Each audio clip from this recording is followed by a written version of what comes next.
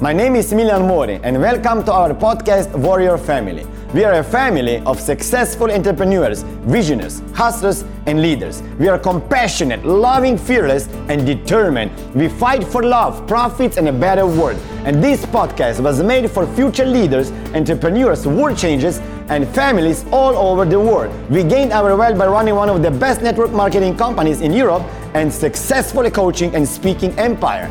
Our stories, tips will show you that everything is possible. And this podcast includes all the best sales, marketing, relationship, personal growth, and health advice you can get and interviews with the most successful people in the world. Our motto is, my business is not my family is my business. And we are here to show you how to have it all.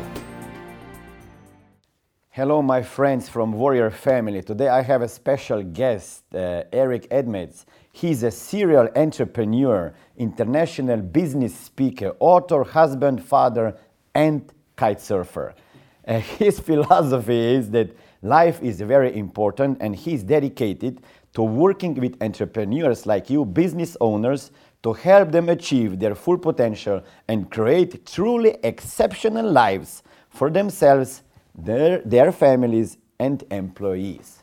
So welcome, Eric, to my show. Thanks for having me. I'm so happy to have you here. You flew all the way from Dominican Republic. This is where you live right now. It was complicated. I was in Norway, and then I flew to the United States for some meetings, and then I flew to Ottawa, Canada. Then I flew to New York, then I flew to here. It was a very quick week. Oh my God. So this is the first time for you now to be in Tallinn? No, we've been running workshops. I've maybe run 12 events in Tallinn over the last 4 years. Ah, okay. So you like Europe? I do. I mean, most of the speaking, consulting, and workshops that I've done over the last 5 years have been in Northern Europe, Scandinavia, the Baltics. So how you got into this market? Do you know, just by accident, when I made the decision to get really involved in business speaking, I was invited to do some events here. Mm-hmm. And the first events went so well that I just kept getting invited to come back. Mm-hmm. And, it's funny, my clients will often say to me, I'm ready for international expansion. Mm-hmm. And I always say, well, why? Have you, completely saturated your own market? Sometimes somebody has a business, say in England, mm-hmm. and they just so desperately want to be doing business other places. I'm like, well, what if you grew your business to full potential in England and then expand? And so that's what happened to me in Europe. Is my first events were in Scandinavia, mm-hmm. and I just kept getting invited to be there. So why spread myself out and try and expand into South Africa, Australia, Canada, the US, mm-hmm. when I'm doing very well in that market? Mm-hmm. Now that we've done so well in that market, now now it makes sense for us to start looking at other countries. Yeah. So I'm looking forward to attend one of your business freedom academies. Or seminars, or how do you call it? Seminar, workshop, boot camp. So it's a 5-day event. Yes. And you teach business owners and entrepreneurs there how to create a business that run itself also, that they are not present every day. So I think that when we start a business, why we start a business? Just to get rid of the job or to create more personal freedom. And then what we do, then we build a personal prison around ourselves. That's about right. Yeah. Most business owners, we are maybe not free from the business to do whatever we want. So what is your number one advice for somebody that is getting in the business right now with a big hope? Like, I want to have more freedom and more time for family. My normal advice, when I meet somebody who's thinking of starting their first company, is I tell them not to. I say, don't do it. It's too hard. It's too scary. It's too difficult, and I'm serious. But the thing is that if somebody will not do it because I said don't do it, they shouldn't be doing it, right? It is going to take a lot of hard work. It is going to take commitment. And so I've done seminars all over the world, and somebody says, well, I'm thinking of starting a business, and I say don't. And they're like, what do you mean? And what I'm trying to, it's a little bit of a joke, but I'm saying if my advice, don't, is enough to scare them away, then they don't have what it takes. Okay. You see? Okay, so it's teasing them. Yeah, I'll tell you, I was in Bali in 2004, and there was a very big earthquake in Yogyakarta, and I wanted to go and help. So I got a car and a truck, and I filled it with food and water and medical supplies, and then I phoned a friend of mine to get advice. And the reason I phoned him is that he was he did 2 tours of duty in an active war. He understood those dangerous situations, and now he was doing relief work. And I called him and I said, have you heard about the earthquake? He said yes. And I said, I'm going over to help. Do you have any advice? He says, don't go. And I said, why not? He goes, this is dangerous. It's dangerous to go. And then I said, well, I'm going. There's nothing you can say. I'm going. And go. He goes, okay, now I'll give you the advice. Right? And I think that entrepreneurship is tough, and you need a thick skin. And very often what happens is people are so optimistic. I mean, think about it. What, 80% of businesses fail before they get to the 5th year? So you have to be a bit crazy optimistic to start a business. And so if I can say to you, don't do it, and that scares you, you have no business doing it. You know, it's like, and so now I joke, I say, don't do it. Then they go, I'm going to do it no matter what. Now I can give them advice. And then the advice I have is be clear about the end result. You know, and I don't mean they have to know every detail of the end result, but here's an example. We talk about 2 different kinds of business freedom. One is where you own a stand-alone business. The business operates smoothly, it grows, it generates a nice profit, and you don't have to be there at all. A simple example might be that somebody goes and buys a dry cleaner, and the dry cleaner's, you know, not doing very well, but with a little bit of marketing help, a little bit of consulting, they buy it and they turn it into a profitable enterprise. But they don't know anything about dry cleaning. They're not there managing the store. They own the dry cleaner. And that's it. They look at the financials and they own the business.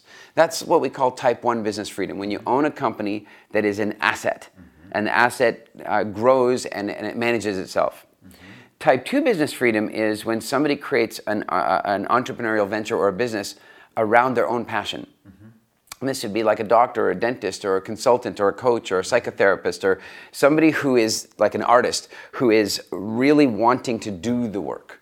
And in their case, we say, well, that's a dangerous trap, because when you start that kind of a company, you so love doing the work that you sometimes won't work on the business and build a robust business. So now, God forbid something happens to you. You know, something happens to you, what's going to happen to your family? You know, the business is, if something happens to the owner, then the business goes out of business. What happens to the family? And so type 2 business freedom is where somebody builds a company that allows them to work on their passion most of the time, but doesn't require them to. And that's a very important distinction. Somebody should be able to take a year off and not worry about their business. And then they have an asset. If they can take a year off and not worry about their business, it's, you know, that's great. If there's a family emergency or there's a great vacation or they've decided they want to educate their children for a year, whatever the case may be, the business is going to keep paying them. Okay, so what are some fundamentals that you have to have in place to be able to do that? Well, obviously you need the right people. You know, that's going to be, you've got to hire and train and support and nurture and develop the right people. And I think that's massively important. You also have to have really good business systems and procedures and templates so that your business is producing consistent results. From the first day I started my first company, I still remember doing it to this day. It's 20 years ago or something, but I received my first purchase order, first one. And my thought was, if I was a big company, how would I respond to this? Well, I thought if I was a big company, then they would get an order confirmation. This is back in the days of fax machines, right? But they would get an order confirmation on their fax machine that says, it's a template and it says, we've received your order. These are the products that you've ordered. This is the address you've asked us to ship it to. Please confirm that these details are correct. If there are any problems, give us a call. Otherwise, you can expect your shipment to arrive on, March 8th. And I created this really nice template with the logo and nicely designed, and then I sent it off to the client. And so when they received it, I looked like a big company. But the other thing is I then saved that document in a folder called templates. And so the next time when a purchase order came in, I just grabbed that original document, changed the details inside, send it off. Saves me a huge amount of work, makes me look very professional for my clients, but also it means that when I hire somebody, half the work is done for them. So it makes it easier. Train him. So hiring, systemizing the business, what else? How? The biggest thing of all is get out of the way. The biggest obstacle to business it's not freedom. that easy for us. The biggest obstacle for business freedom is the entrepreneur's mind. And what I mean by that is that, look, a good example is when I started my first company, it was in England, and I owned that company for just about 9 years, and every single year that I owned that company, I took 12 to 14 weeks of vacation. 12 to 14 weeks. And my friend said, "You're crazy. You're going to lose your company if you're always away like that." Really? And my answer was different. My answer was, first of all, I don't want to be a business owner if it doesn't give me this kind of freedom. I don't want to take all the risks of being a business owner if I'm not going to have this kind of freedom.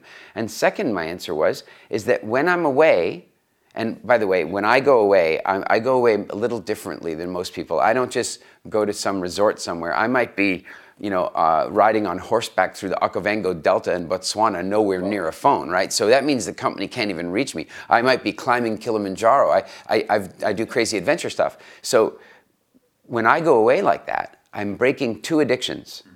I'm breaking my addiction to my business because to control it. Yeah, my desire to control it, my addiction for feedback. I'm breaking my emotional addictions to my business. But another addiction that I'm breaking is my business's addiction to me. Right? So what happens if I'm in the office, right, is an employee or a manager, they have a problem. Yeah. Well, then they're going to want to bring the problem to me because why not? It's there. Right. But if I'm not there, they have to solve the problem. And you know what? Sometimes they get it wrong and that costs me money or it's painful. But that's how they develop experience. And if I don't ever give them the opportunity to develop experience, how am I ever going to have freedom? That's right. But I think that the biggest problem we have is hiring good talent. How did you hire in the past and how do you hire right now? Do you have some hiring process in the place? Do you use some tools when you hire people to find out if you are a good fit? What do you do?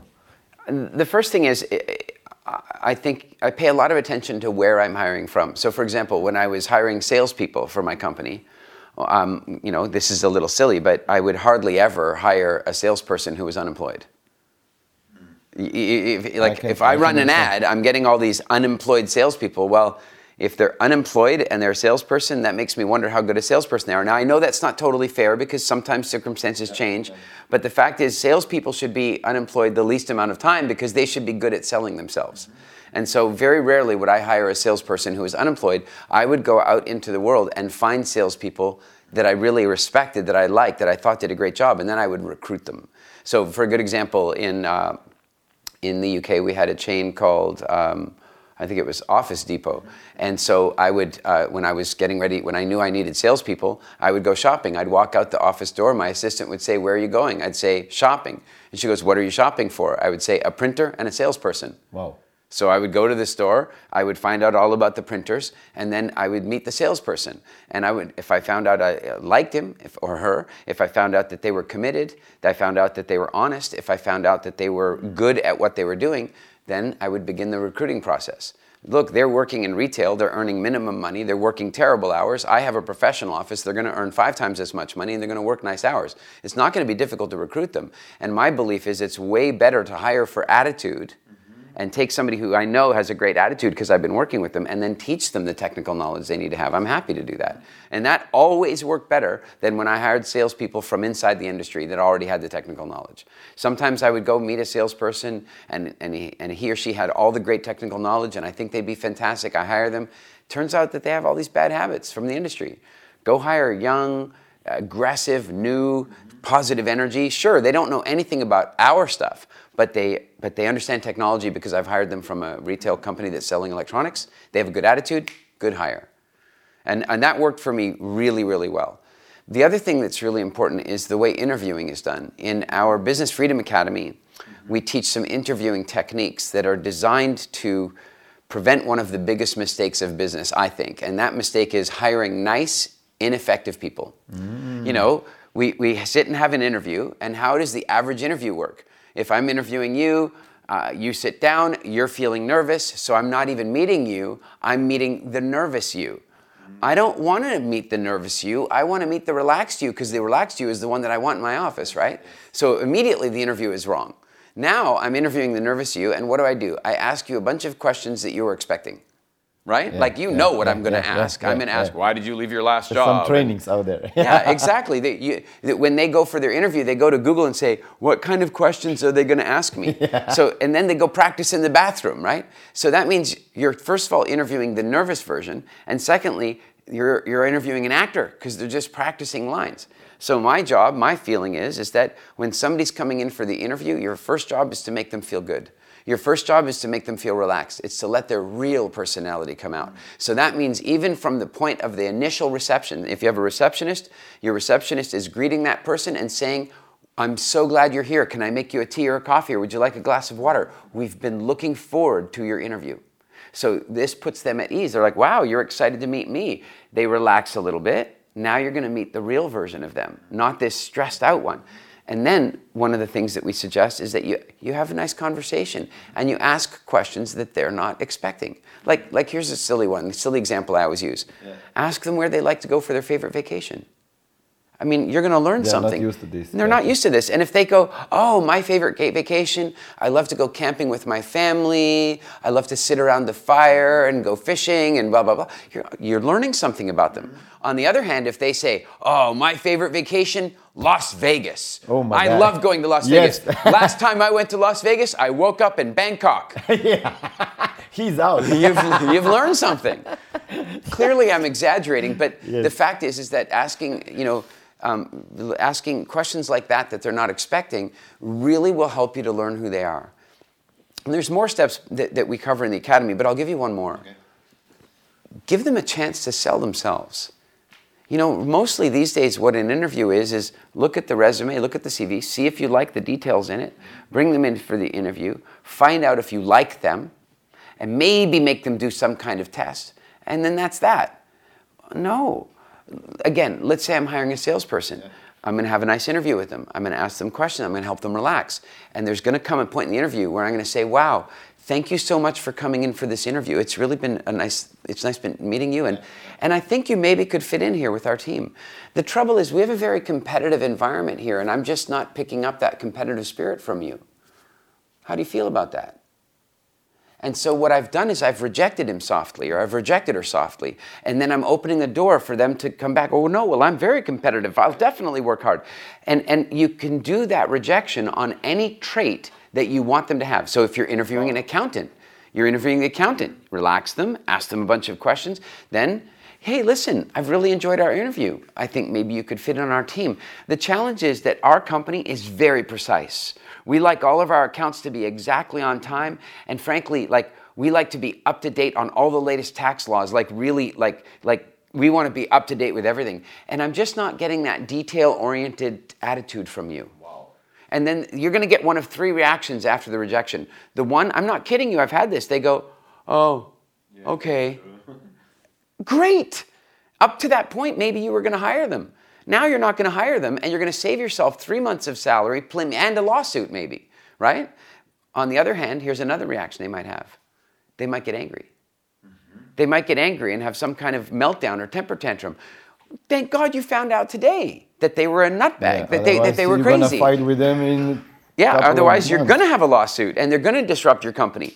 But the reaction you want is where they go, well, I'm not sure why you're feeling that way. Maybe it's because in this interview, I'm a little bit relaxed. But the fact is I'm very competitive, or I'm extremely detail-oriented, and absolutely, and have them fight for the position, have them commit to it. And then you're going to achieve two things. One, you're going to find out a lot more about them. And the second one is you're going to get them to verbally commit to the values that you're hiring for. This is so powerful. It really is. I never did this, and I will do it next time for sure. We have a really nice program. What would you say to some salespeople? Like I own insurance agency. I need good salespeople. So how would you approach them? Just like I just described. Bring them in for the interview. Relax them. Right now, for example, if you show up at the interview and you're wearing a perfect suit and the office is perfect and they come in perfect and everything's perfect, then they're feeling tense. Absolutely. They're nervous. It's their first interview. They're nervous. What you want to do, the first step is have a whole procedure for making them relax. Making them relax, making them feel wanted, making them feel appreciated, making them feel like you're grateful that they are there. Because then they're going to slip into their own personality. And that's how you're really going to meet them. So once you've done that, Then you're asking them the different questions. And then at some point, you just say, listen, I'm so glad you came in for this interview. But here at the agency, it's a pretty high pressure situation. You know, we expect a lot from our people. They don't, you know, our office opens at 9. People don't show up here at 9. They show up at 8:30. They hang up their coat. They do their little conversation at the coffee machine. And then by 9 o'clock, they're sitting down and they're working. It's a very, you know, and I'm just not getting that kind of energy from you. How do you feel about that? Oh no, they would say. Oh, I'm totally committed. I work really hard. I'll show up early. You see, you're getting them to commit to the standard that you want. How would you call that? Like fighting for the position? You're or making rejection, question? Yeah, you're rejecting them and you're making them fight for the position. And you need to, especially with salespeople. Look, if you reject him, if you reject her, and you say, I just don't think you have what it takes, and they go, okay. Well, then I think you probably shouldn't hire them. Yeah, after 3 sales calls or appointments, they're out of the They're business. out anyway, and you've cost money and time and effort in training them. So save yourself all that time, give them the rejection in the interview, let them earn the right, let them earn the job, let them convince you. If they can't sell themselves to you, how are they going to sell your insurance to somebody else? I agree. So Business Freedom Academy, is it only for traditional types of businesses, owners, or is it also for speakers, coaches, healers, teachers, authors? It's for anyone with an entrepreneurial spirit. At the end of the day, somebody who has an entrepreneurial spirit that wants to go out and create value for people in the world has the capacity to create a business that will let them flourish, that will let them be themselves. I really believe that entrepreneurship is the greatest expression of personal freedom as long as it's practiced correctly. Otherwise, like you said, it's just a personal jail. Yeah. How long you are in the speaking business right now? Like how many years? Maybe 5 years. I mean, I've been speaking longer. Okay. I've spoken for work sometimes, and then after I sold my first company in, I don't know, whatever it was, 2006, I suppose. I did about 2 years of speaking around the world, but just for fun. I wasn't running a business. I was just traveling. I sort of semi-retired and was just traveling around the world speaking. And then about 5-6 years ago, I was invited to teach business and marketing at Anthony Robbins' Tony Robbins, business mastery programs. And I did that for about 1.5 years, and I loved it so much that I just made the decision. How did they find about you? That's kind of a funny story. Tony and I had a mutual friend named Chet Holmes. Mm-hmm. And Chet books, like Ultimate Sales Machine. That's right. And Chet was a great guy, and he was a very good friend of mine. And the funny side of it is that Chet was not a very good judge of whether somebody was a good speaker. So if he saw somebody up on the stage and there was an audience, he thought they were a great speaker. So he had a few times recommended people to Tony that didn't do so very well. And so then he recommended me to Tony, and Tony's like, nope. Because it's enough. You are a bad source. 3 up, 3 down, nope. And then, so I was never going to get the invitation. But then, sadly, Chet passed away. And he was scheduled, he had been sick for some time, and it looked like he was recovering. And as I understand it, he was then scheduled to speak at this event in Fiji, a business mastery event in Fiji. And, but of course, you know, he'd passed away. That made it difficult for him to be there. And so then I got this phone call, you know, they would like you to come out and teach. And the truth is, I actually thought it was a joke. You know, I hadn't been doing any speaking for 3 years, so why would they call me? Why would Tony even know who I was? You know, I was out of the blue. And so the guy who said it, he goes, no, Tony really wants you to come. He really wants you to come. And I was like, no, I know what's going on here. I'm thinking what's happened is that when Chet passed away, it left so little time that you can't find anybody. You've called everybody and nobody can go, and now you're calling me as your last chance. And if I say yes, you're going to go beg Tony to let me do it because Tony doesn't want me. And I said, that's what's really going on. And he was just quiet on the phone. And then he goes, yeah, but I know I can convince him. And so I said, I'll tell you in 1 hour. Nice. I said, I'll tell you in 1 hour, and I put the phone down. And I stopped and I breathed and I went to my wife and I said, wow, this is a big opportunity. What do you think? She goes, call back right now. I said, nope, 1 hour. And 59 minutes, she made me phone. And I called and I said, yes, I'll do it. And 11 days later, I was on a plane flying to Fiji, and I thought, I knew that it was one of those moments that if I did it right, it could be big. It wasn't just one thing. In fact, here's a good example. As we were flying into Fiji, I thought to myself, if I really do this well, and this is a thought I've been having for like a week. If I do this really well, maybe they'll call me again, if I do it well. But then as the plane was landing in Fiji, I thought something different. I don't want to just get on the list. I want to become the list. In other words, if I don't just do really well, but if I am outstanding, then maybe I become the preferred speaker, not just the backup speaker. And when I changed my goal, it changed my energy and it changed the presentation that I was going to do. And I ended up taking some risks with the presentation, but I did such a good presentation that Tony stayed for the entire presentation, 3.5 hours, and half in Chinese, right? So that was quite something. And then we had lunch, him and my wife Elise and Sage and me, the four of us had lunch. And then he asked me if I would do business mastery for the next year. And it was a very big turning point as a speaker. Wow. So what would you change if you had to start all over again with the speaking business? Nothing. Nothing? I don't really live like that. I've made some really big mistakes, but the way I look at it, as a speaker, as a business owner, I've made mistakes. But the way I look at it is that if you make a mistake in your first year as a speaker, it costs you something. If you make that same mistake 10 years later, it costs you a lot more. And so I look at it and I think, if I changed anything, I would change everything.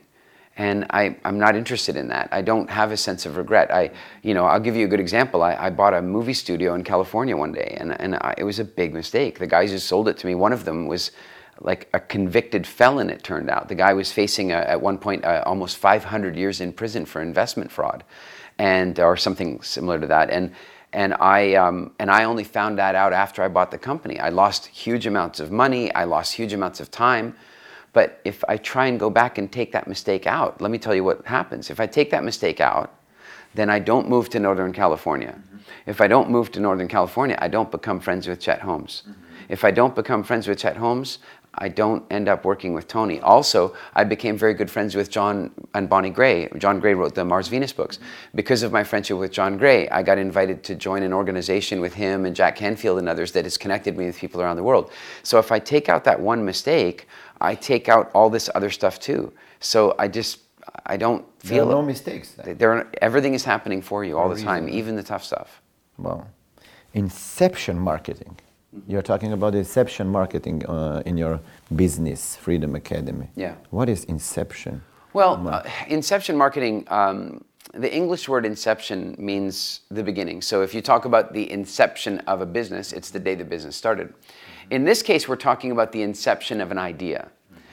If you've ever had a conversation with somebody where they say something like, wow, I've always wanted one of those, or I've always wanted to do that, they're not really telling you the truth, they haven't always. But the fact is that, or it seems to me, that if they feel like it was their own idea, then they say, I always wanted to do that, right? Like it's a powerful thing. It's different than if you convince them. But if they come to the idea on their own, then they have ownership of the idea, and then they're more likely to take action on it. So the idea of inception marketing is to create marketing campaigns that are so effective and so valuable that the prospect wants to interact with the marketing. In other words, they don't see it as marketing, they see it as valuable. And that as a result of interacting with the marketing, they arrive at the conclusion on their own that they want to buy your product or your service rather than you trying to convince them. Okay. That's what inception marketing is about. Great. Being a business owner, running a business, having a life, running a family life, being a husband, having a 2-year-old daughter, and 20 years old son. It's a wide gap between. It's a bit of a gap. What did you do in between? I always had this idea that, you know, if I was ever going to have a daughter, I wanted her to have an older brother who could protect her. He needed to be old, and now he's old enough to have a car and a gun if that's necessary. No way that you thought that, really? No. She would have an older brother. No, it was just a matter of circumstance. That you know, my first wife and I had our child together, and after that we had a divorce. And after our divorce, we had a good friendship, and then You're friends? We're very good friends, and then I met my present wife. We've been together now for 12 years. And one day she just arrived at the, just saying, wow, I think I want to have a child. And it was so funny. That journey was so long ago for me. And it was so like, wow, okay, let's do that again. And it has been magical. It was not easy, probably, to say yes. No, it wasn't. I mean, it really was a difficult thing for me because, you see, what people who don't have children, I mean, people sit around and fantasize, oh, it would be really nice to be a parent. They have no idea what they're talking about. Like, they don't know. They don't understand how difficult it is. They don't understand what it's like to go for months without sleep. They don't understand what it's like to fly with a 2-year-old. Like, they fantasize, oh, it would be so much fun. Okay, yes, there will be moments. But the fact is, it's tough. And I knew that, but my wife didn't. And so we had some very interesting conversations, but I am very, very glad that we did. We have a gorgeous, amazing, charismatic, witty little girl, and she's so much fun to spend time. I'm glad that, she doesn't often travel with me, but she's here in Tallinn, and it's so nice that when I come out and I speak at events and I go back to the house that we've rented and my family's here. It's really special. This is, right now my kids are 7 and 8 years old. And it's not that easy to travel around, Yeah. I miss them a lot. I miss them. How do you fight with that? It's interesting. It's not that easy to talk about this with some. I was sort of forced into that with my son because when his mother and I had our divorce, we lived in different countries, and so that made it impossible for me to be around my son very much. And so I had kind of been through a much harder version where I would go months without seeing my son. Oh my God. And so, with Zoe, I do find it very difficult to leave the house. Also at this age, they change so much in a week. I leave and she's saying these words, and I come back and she's saying more words. I leave and she's walking around like stumbly, and I come back and she's walking fast. And but I think the other thing is that frankly, the way I am in my head, I'm not sure I'm a very good father when I'm at home all the time. Because when I'm at home all the time, then I'm working and I'm focused. But if I'm traveling to work, when I come home, I'm more off. And so I think I'm a more attentive father by going and working in a concentrated way, going and doing workshops, and then I come home and I don't have as much work to do. And so I think that I'm better able to be a father that way. So I miss her terribly when I'm away, but we also, she now understands Skype calls, or so video calls. You connect with her. Yeah, and so we talk and we play peekaboo on the Skype call and stuff. And I think the hard part is that right now, she's okay when you walk out the room. But I know there's going to be a moment where, and it's not long. I mean, she's speaking a lot now, and I can tell you from my experience. Yeah, it's going to happen at 5, 6. I don't think so. I think it's going to happen at 3. I feel it happening this close already. And she's going to say one day, I'm going to have my suitcases, and she's going to walk up to me and she's going to say, "Daddy, please don't go." My kids, like when I went out from home and they were 2 and 3, they would usually sit in the suitcase. She does that. Yeah, she does that. So that told me a lot. They didn't articulate, they couldn't, but they were sitting in the suitcase. Yeah, and when I come home, it brought tears to my eyes. When I come home, sometimes she's a little like, just for a minute, not even 10 minutes. But then the other thing is that when I come home, there's a certain hug that she gives me, and she would never give it to anyone else. She was not very cuddly. She's now very cuddly. But when she was like 18 months, she wasn't very like cuddly, affectionate, unless she was very tired. But I would come home from a trip and I'd pick her up and she'd put her cheek on my chest, and she would and it doesn't matter. She could be running around the house with all this energy, and then I walk in the door and she'd come up and put her cheek on my chest, and for 20 minutes she would just breathe with me. And it was the most beautiful welcome like home. synchronizing. Yeah, it was really gorgeous. Now she gives her mom those hugs too. Like she's like, but it was funny. Even in the house, we call them daddy hugs because for the longest time she would only ever do it for me. It was strange. Yeah, so they started when they were 5, maybe not 5, 6. She can be very clear now, like, you have to go again. I'm missing, you know.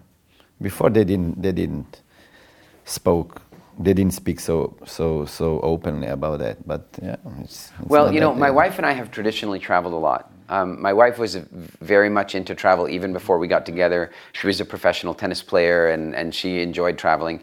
And so I think we've been just waiting for Zoe to get to about this age so that she can travel with us more. So, for example, we're now here in Thailand for almost a month. I'm here for a month, and they are here for 3 weeks. Then we're going to Montreal all together.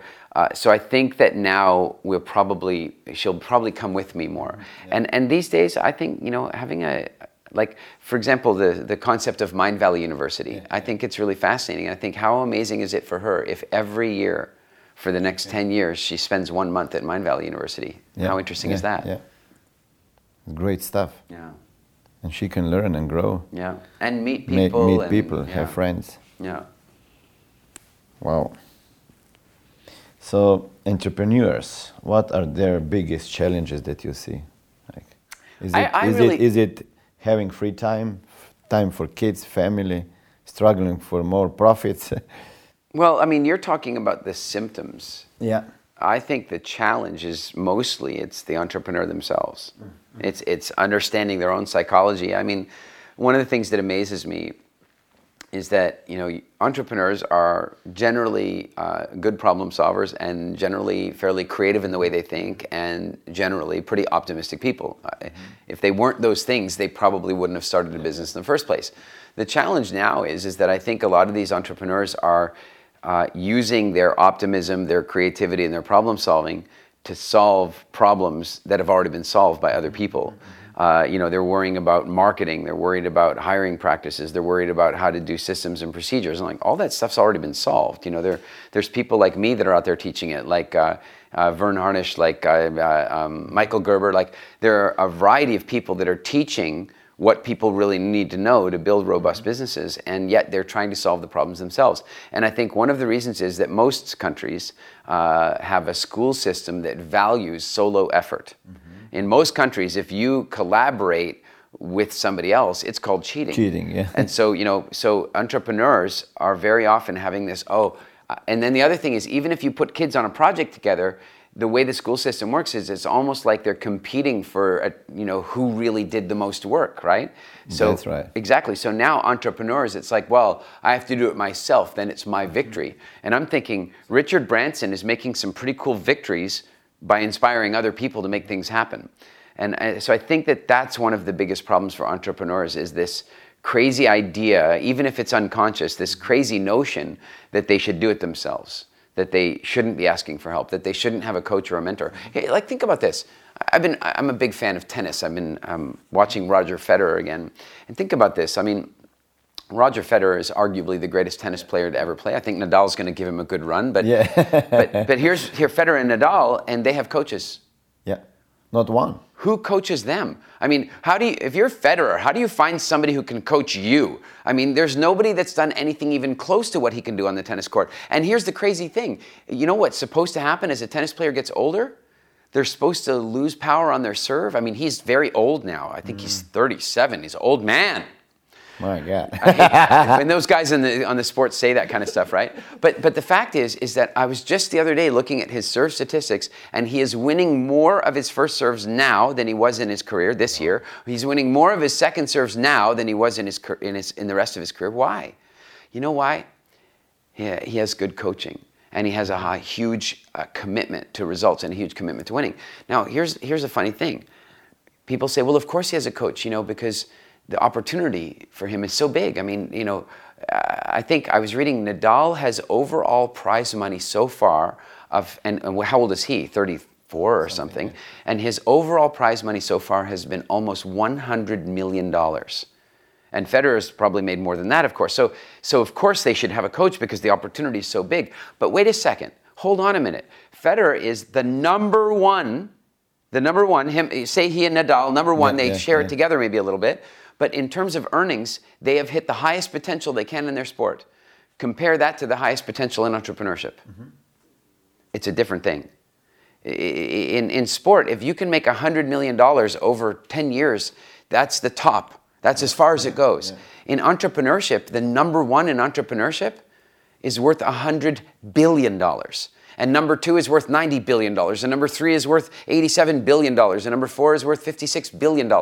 You have a list of people that are in double-digit billions. And then you have a massive list of people that are in triple-digit millions.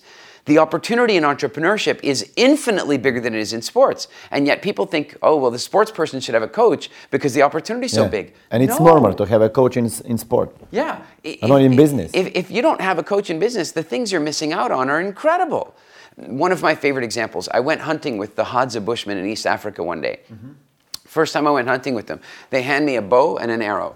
And I have the bow and the arrow, and I've got the bow, and I'm trying to pull the string back, and I can't. Their bows are so stiff. I can't do it. I mean, I think of myself, I'm a pretty strong guy. Yeah. I can't pull it back. So the chief, he comes over to me, and he takes both my hands, and he moves my arms in like this. And he says, now push. And I push, and the string stays. And boom. Just little one trick. One little distinction. Yeah. And I know from working with my clients that many times I can give them that one little distinction, and it can save them more money than they're paying me for a year.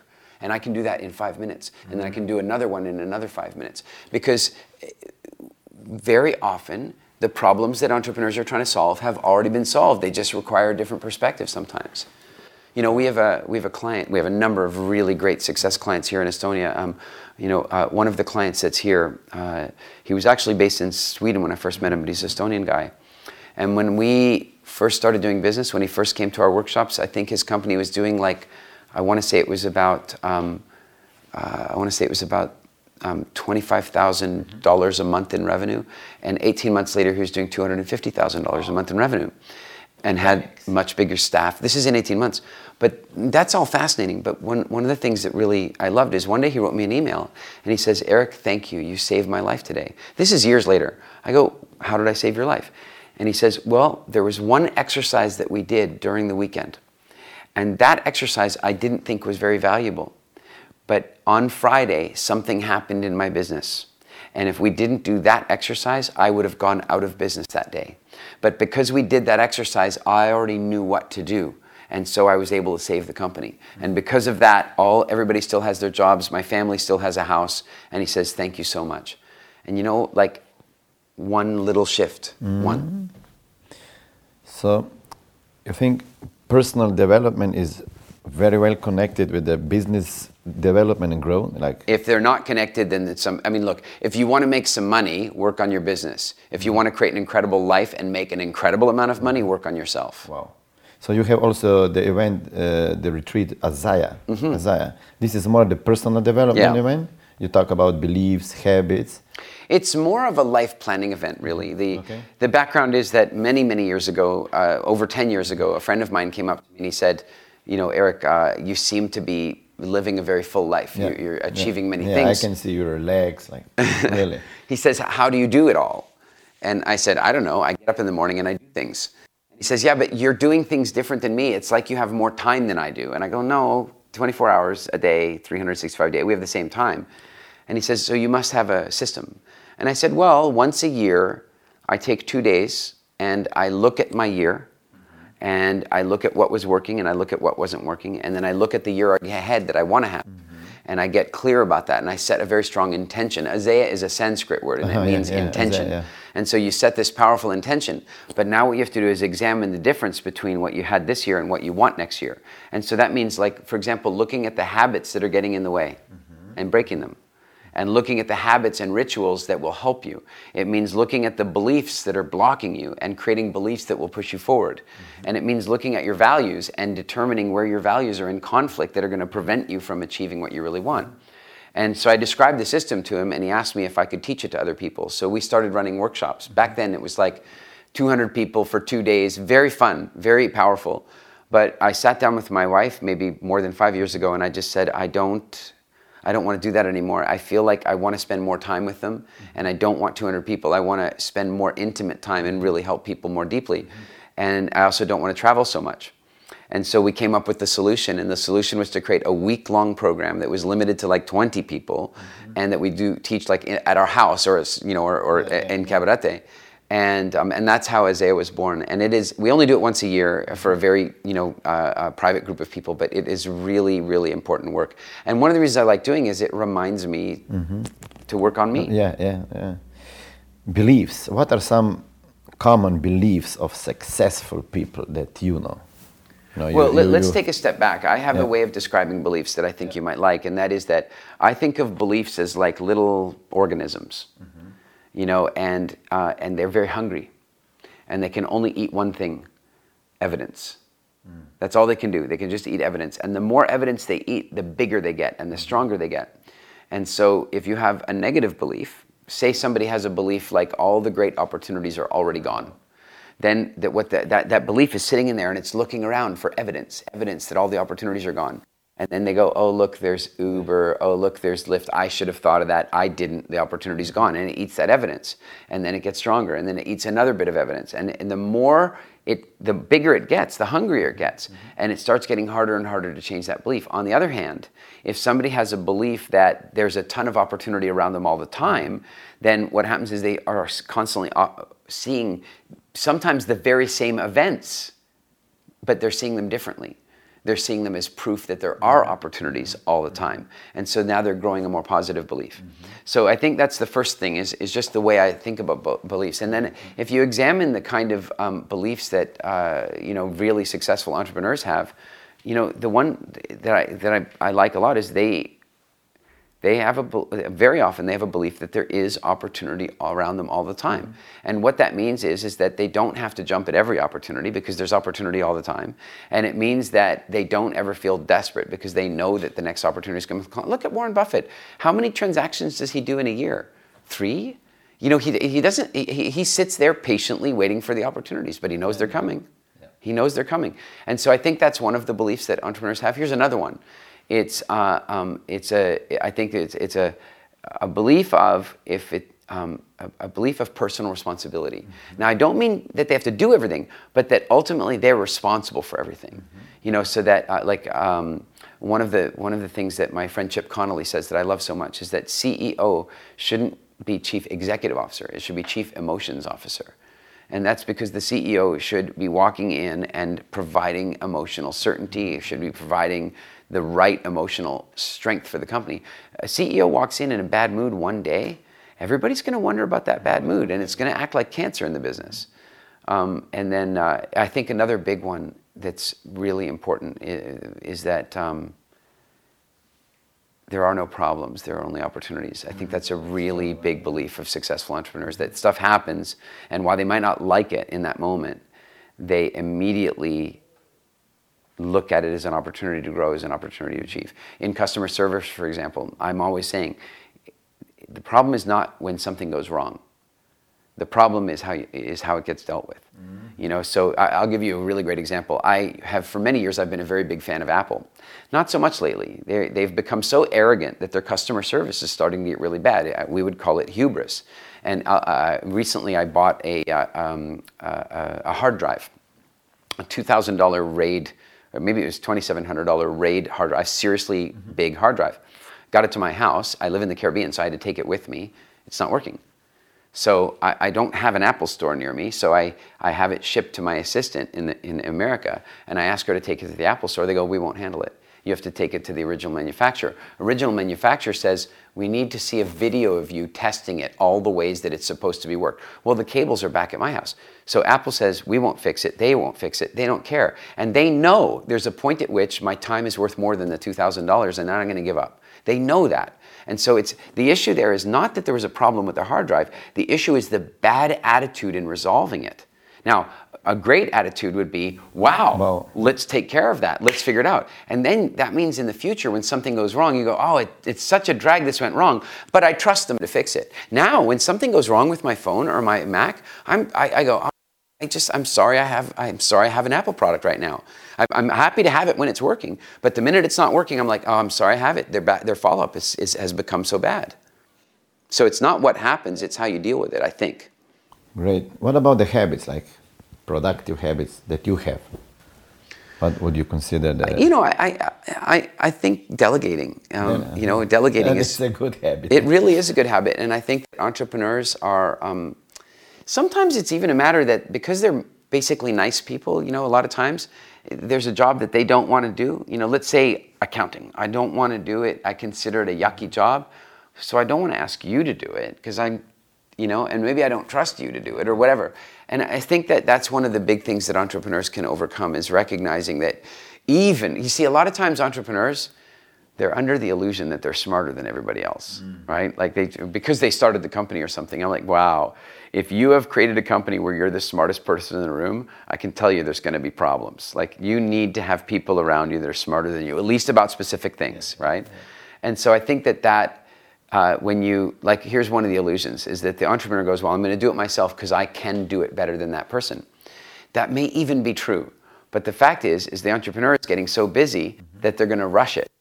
Well, when you rush it, do you do it as well as the other person? No. So better hand it over to the other person. Let them do it 80% as good as you can, because that's probably just as good as you were going to do. But the other thing is that once you've seen that they only did it 80%, now you can give them feedback on how to get it to 90% and feedback on how to get it 100%. And so by delegating and by letting people fail, you help them build experience. And as a result of their experience, they're going to have better judgment and they're going to do a better job. I'm still thinking about you living in Dominican Republic. You know, when did you move there? It's so uncommon for somebody that is in the business, traveling in Europe, speaking around the world, and lives in Dominican Republic. We lived in Turks and Caicos for about 6 years, and we decided we wanted to leave Turks and Caicos. And a friend of mine called me one day, and he says, "I'm at a conference." In a kiteboarding conference in in Dominican Republic, and why don't you come for a visit? And so we're like, oh sure, it's just 150 miles away from where we live, so we went. And the minute we got there, the people and the trees and the beaches and the water and the wind and the kite surfing and the economy and all these things just lined up. And we were there for 3 days. And by the end of the 3 days, we extended for 3 more days. And by the end of the 6 days, we put our house on the market and sold it, where I had it ready for selling. And we leased an apartment like that fast. That is the quick decision. And that was about 6 years ago now. Maybe 5.5 years ago, yeah. We love it there. It's really beautiful. Yeah, I met Richard Branson a couple of years ago on his island. And I asked him the question, what is the difference between him and me? And he said that he made many more decisions probably than I did. So this was really fast decision. Like I'm going there just to check out something, and then I sell the house back home and I move. Unbelievable. Yeah, it's I think here's an important thing to think about is, like I remember hearing this speaker say this once. He's like, imagine that Richard Branson woke up in your life tomorrow. So tomorrow morning you wake up, but you're not you. You're Richard Branson. So you have your current money. You have your current businesses, you have your current contacts, but Richard's values and his decision-making process. How different is your year? How different is your life 1 year, 2 years, 3 years later? It's going to be pretty different. And so then the question is, what's the difference? Well, not the money, not the businesses, not the contacts. It's the decision-making. It's the risk-taking. It's the incremental adjustments that you're making. And I think that that's a really important point. And it's one of the reasons that I think people should have really powerful peers around them, and they should have good coaches and mentors around them, because it allows them to take advantage of that kind of thinking. Kite surfing. How many years ago? 5. 5? Yeah. I started probably also like 3, 4, 5 probably. I didn't do it for last 2 years, but it's crazy sport. Do you like it? I love it. Yeah? I love it. Do you see some connections between entrepreneurship and... Completely. You know, kiteboarding is one of the most free sports. You know, the way I describe it for people who have done wakeboarding is I describe it like this. It's like wakeboarding, only you're in control of the boat and the boat can fly. Yeah, wow. And that's how I describe Great kiteboarding. And metaphor. it's like, when I'm at home, I can go anywhere. It's like I just have this incredible amount of freedom when I'm kiting. And it's also I'm quite introverted. So, when I'm out in the world and I'm speaking and I have to be in this sort of extroverted energy, but then all of a sudden when I get, there and I get out on the water, it's just me and the water. Yeah, I call kite surfing active meditation. It is very active meditation. I injured my shoulder, and I hope I will be able to kite surf again. Well, if you come to Cabarete, I know a guy. He came and spoke at our Wild Fest conference that we had earlier this year, and I think, if I remember correctly, he's a 5-time Olympian with medals. He's an incredibly interesting guy, but he now does some really great work around fascia realignment, and I would be very surprised if he couldn't give you a lot of help. Wow. So yeah, if you come to Cabarete, I'll hook you up. I did some kite surfing in Punta Cana. It was not great wind, but it was nice. No, Cabarete is where it's you flat want to go. water. I had my first lessons of kite surfing in Cape Verde. You know Cape Verde? Yeah. It's 2 big waves, so it was not great experience. Well, Cabarete, July, August. It's wind all year, really, except maybe October. But July, August, you're talking, like 15 to 25 knots every day, pretty much. Wow, that's nice. I have another question about the school system. You mentioned the school system. Now you have a 2-year-old daughter. I have 6, 7. You are here in Tallinn with Mind Valley. You like their concept of learning in different environment and everything. So how do you see yourself in 14 maybe years? Your daughter will be 16 and she has to decide. Do you believe in the traditional school system? There's very little point in thinking about it. Yeah? The pace of change is happening so quickly today that we have no idea what school is going to look like in 5 years. We just don't know. Even in my son, they will not look the same. I hope. Well, they won't. They already don't. They're already changing. My son did some homeschooling when he was very small, and then he did more homeschooling later. And the change in homeschooling was, at first it was books, then it was like a website, then it was group classes on the internet. How far is it before it's a hologram? Who knows? But at this point, my view is that my job is to raise a confident, independent woman. That's my job. My job is to do my best to facilitate the growth of a confident, independent woman. And so what does that mean? It means preparing her for what's coming. And the challenge is none of us know what's coming. We don't know. How about this? My son owns a car. My daughter might never have a driver's license. Yeah. By the time she's old enough, we might not be driving cars anymore. In fact, we might be flying private vehicles in many cases. So at this stage, to guess what she needs to train for, the job she might do in the future probably doesn't even exist. So how do I educate her? You know what? Common sense, life skills, communication capacity, creativity, self-expression. Those are the skills that I want her to have. And frankly, those are the skills that they destroy in school. So I'm not really that big a fan of her going to a traditional school. Me neither. You are very big into the nutrition. So what do you eat? Like what diet? Yeah, what kind of food do you eat? Like, do you have any special diet? Like now it's popular ketogenic diet. Or No. Keto. Look. We could spend hours on this. I'm going to put this in the simplest sense of all, and that is that. The diet fad world is just about as dangerous as the pharmaceutical world. They're neither one of them is really serving people. And for example, the ketogenic diet, well, there are some health benefits to being in a ketogenic state, but it's a seasonal state. It's a state that our ancestors would go into for periods of time, but they wouldn't live like that. They wouldn't live like that all the time. And so what happens in the diet world is these fads of, this thing works, so I'm going to live like that forever. My view is that every species on Earth evolved an optimal diet for its existence. Every species. Elephants eat, 200 kilograms of grass, bark, and fruit every day on some seasonal rotation. They drink 70 liters of water every day. That's their diet. That's what they're supposed to do. And if you let them do that, they're healthy. If you take them out of nature and put them in a zoo and feed them hay, they die in 7 years. They need to be on their diet. And the leafcutter ant. You'd be surprised, but it doesn't eat leaves.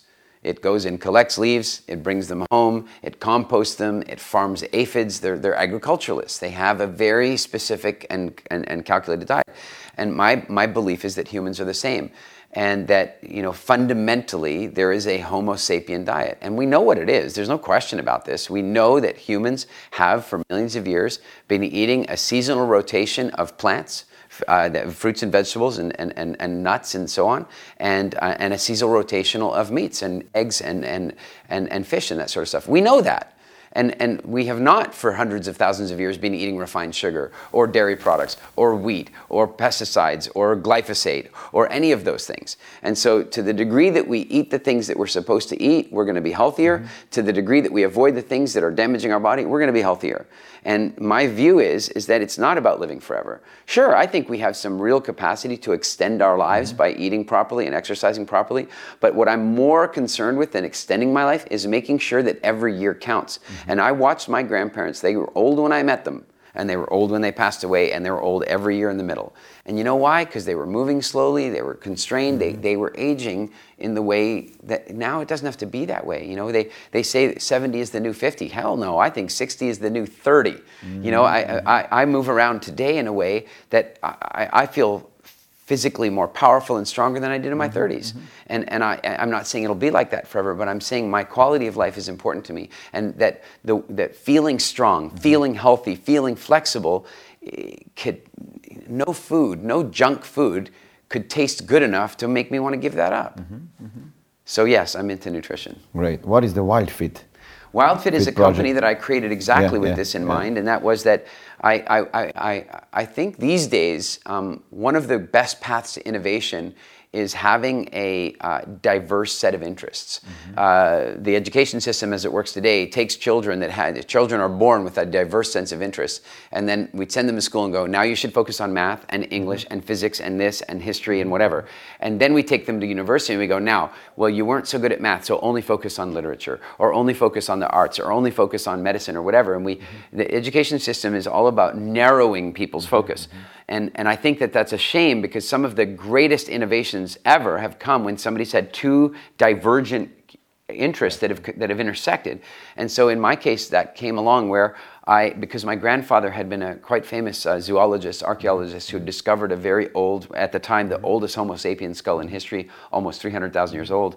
I was very fascinated by Middle Stone Age Southern African archaeology. I was interested in that. I didn't know that would matter. I was just interested in the way kids are interested in stuff. Mm-hmm. And I was also really fascinated by why I could spend almost 10 years visiting doctors to solve some major health problems I had, and none of it helped. None of the pills helped, none of the injections helped, none of the creams helped, none of the inhalers helped. Everything they gave me didn't help, and yet here I was still sick. And one day I changed my food, and 30 days later all my symptoms were gone. So now I became really puzzled about the medical industry. I asked my doctor, how long did you go to medical school? He says 6 years. And I said, and how much time did you spend studying food? None. That blew my mind. I mean, I'm 21 years old. I couldn't imagine that you could go to school for 6 years studying medicine, that's the key, and not studying food. And so now I became really curious about the food industry and the medical industry. So again, I've got this powerful curiosity about archaeology, anthropology. Then I've got this really strong curiosity about food and what we really should be eating and the way the medical industry works. And then one more thing happened, and that was that I went to my first Tony Robbins seminar. Mm-hmm. And I noticed that it was different. What I mean is that I'd been in sales before, and I'd seen motivational speakers, inspirational speakers. But you know what? You'd feel good. But the next day, you'd be the same person you were before you went to the seminar. But I went to see Tony, and the next Monday, I was different. I was making more sales calls. I was making them more effectively. I was making different decisions. It was like he had spoken in a way that helped me to make permanent change decisions without effort. And so I became really fascinated with behavioral change psychology. Like, how do you stimulate actual changes in behavior in people? And then one day, about 5 years ago, all three of these interests crashed together. And that gave birth to WildFit. And that's why WildFit is so incredibly effective. I mean, look, there are a lot of great diet programs. Frankly, I think Lauren Cordain, who created the paleo diet, has done more to improve the health of humans than anybody else on earth. I think he should get a prize from the Nobel Committee for what he created there. The challenge is that most people don't have the willpower to follow a program, even if it is fantastic. So they can come along with the South Beach diet or the this diet or the bulletproof diet, or they can come along with all kinds of different diets, and all of them have something about them that's interesting. But the fact is that if people don't, if they're relying on willpower, they're going to give up. And so what we had to do is find out how to get people to not have to use willpower, to actually change their behavior, to make it so that by the time the program was done, they didn't want to eat the dysfunctional food anymore, and that they wanted to eat the healthy foods that they never used to think they liked. And by changing that, we create permanent change for them instead of changing for this season. Mm-hmm. Yeah, for a couple of months. Or They lose some weight and then they're back Put again. it right back on. Yeah. How many people you have on the team right now? Like your coaching, speaking. I actually don't know. I don't manage the company myself. I would say about 20, 25 or something like that. I don't even know all of them because they're all over the planet. So you are outsourcing everything? No, we have a core team in Canada, in Calgary, and they work from the core central office. But then we've got, we've got at least one person we have two people in London. We have some people in the United States, an outsourcer in the Philippines. So we have a group of, there's a variety of people around the world. And then of course we've got the fully external people, like the various promoters we work with. Like my favorite promoter that I work with is Edu Academia, actually, funny enough, based here in Tallinn. I've worked with many promoters around the world, and Edu Academia runs the best events, the most organized, takes the best care of me. Mind Valley is by far my favorite publisher. They've done more to help us spread the word of WildFit around the planet than anybody has, and they do everything at a very high level. And so our team is kind of comprised of our internal team and then our external partners. What advice would you give to me? Right now, I'm at the point that I want to grow internationally. I'm a well-known speaker in Balkan area, Central Eastern Europe, Russian-speaking countries. I own the market. But what about international market, like English-speaking market? I would do very much the same things you did in your market. Now, a lot of times, I do a lot of training of people in communication, public speaking, and that sort of thing. And what happens a lot of times is that people will feel like because maybe their English isn't as good as they want it to be, or their accent is too strong, or whatever, that they think that's going to hurt them. But what I want to remind you is that human beings are very inclined to look for novel information to come from far away. I think that in the Christian Bible, there's some reference about Jesus where they say that the prophet is rarely recognized at home. In other words, when Jesus was at home, people just treated him like, oh, it's Jesus again. But then when he left home, he was Jesus. And I think there's something very powerful in that idea. The other thing to consider is that in a much earlier version of society, if you traveled more than 30 miles away from your village, you were in danger of being killed by the other people. Like people were very, very tribal. Unfortunately, I feel like the world is going more tribal again. Now Britain is going to leave, and we're going to have Donald Trump doing this and that, and we're going to go back to this more tribal thinking. But back then, it was so tribal that if you even walked 50 kilometers away from your home area, you were in danger of another tribe killing you. Now we live in a world where I can land in this previously Soviet area.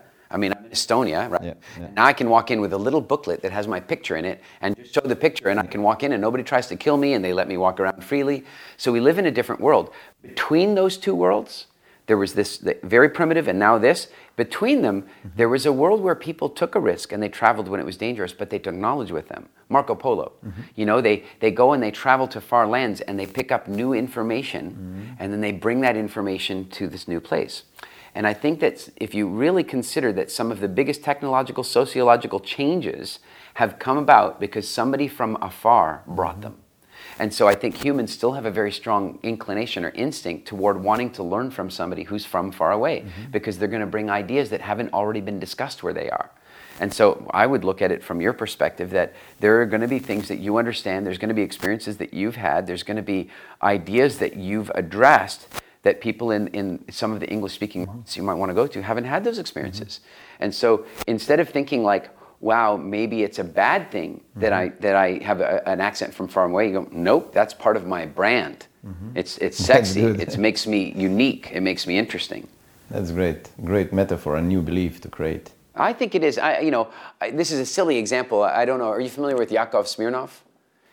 He was he immigrated to the United States from the Soviet Union very long ago, and he came to America and became a stand-up comedian.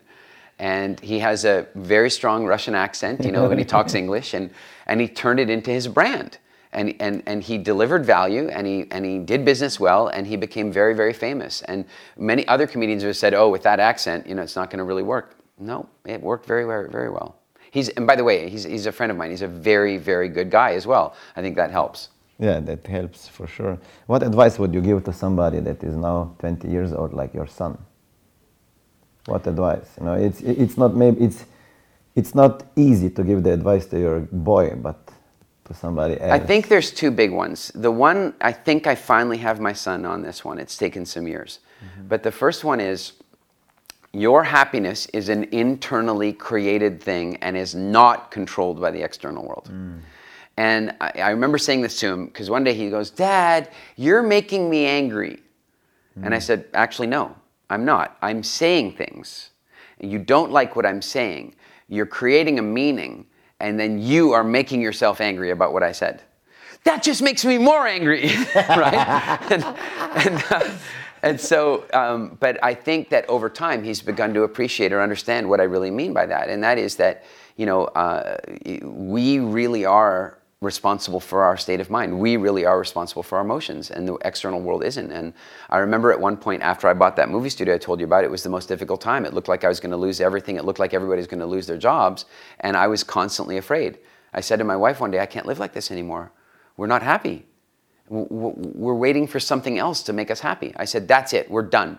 Now we're happy. I don't care what happens anymore. We're happy. First thing we have to understand is, how bad can this really get? So we played it out. We said, wow, it can only get this bad. I mean, that's bad, but we're still alive. You know, Wayne Dyer used to say, worst case scenario, you go to the grocery store and you can steal grapes. Yes. You're going to be okay, you know? and I said, well, you know, we're going to be okay.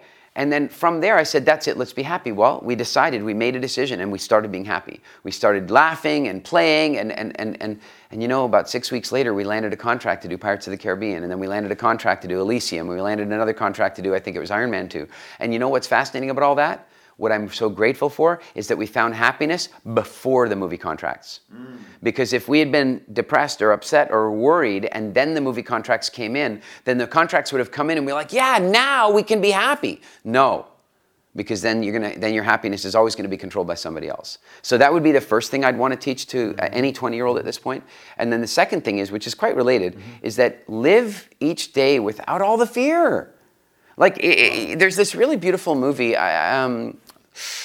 I can't think of the name of it now. It had Bill Nighy in it, and the idea of the movie was that the men in the movie had a genetic ability to travel through time. It was more of a romantic comedy, but with a little bit of this time travel twist to it. But there was a really important moment in the movie where he says, you know what I do is I go back and I live the day, and I see that I survived, and then I go back and live the day properly, without the fear, without the anxiety. Strong one. I think that's a very important thing. You know, we walk around with all this social anxiety and economic anxiety and health anxiety and government anxiety. And what if instead you just woke up in the morning and said, hey, I have faith?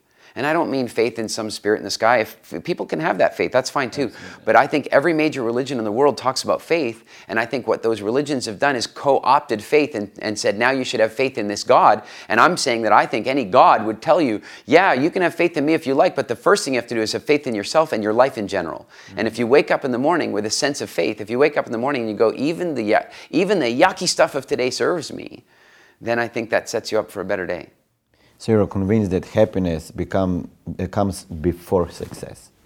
I think happiness becomes, look, success without happiness is not success. Not success. I think there was something I wrote in a magazine I used to publish many years ago, and one day I saw it circulating around the internet. It was my definition of success, and it was like I think the way I defined it was that I think success is most easily measured by the number of days that you're truly happy. It's not the car you drive, it's not the money you have, it's not anything else. It's if you have two people and one is broke and the other one's a billionaire, but the one who's broke is happy 300 days of the year and the other one is happy 10 days of the year, I'm going with the broke guy as the successful one. So I don't think it's that if you're happy, then you can be successful. I'd say if you're happy, then you are successful. Now. Great one. Eric, thank you very much. I wish you many happy days with your 2-year-old daughter and your wife and your boy. And I hope to meet you soon. I'm sure we will. Thanks very much for having me. Cheers. Thank you. If you want more success tips, motivational stories, personal growth advice, incredible personal stories, and other useful life tips, follow me on social media. You can find me as Smiljan Mori on Facebook and Instagram, and Smiljan Mori Warrior Family on YouTube. If you are in the MLM industry, visit my website smiljanmori.com and start your 6-figure business.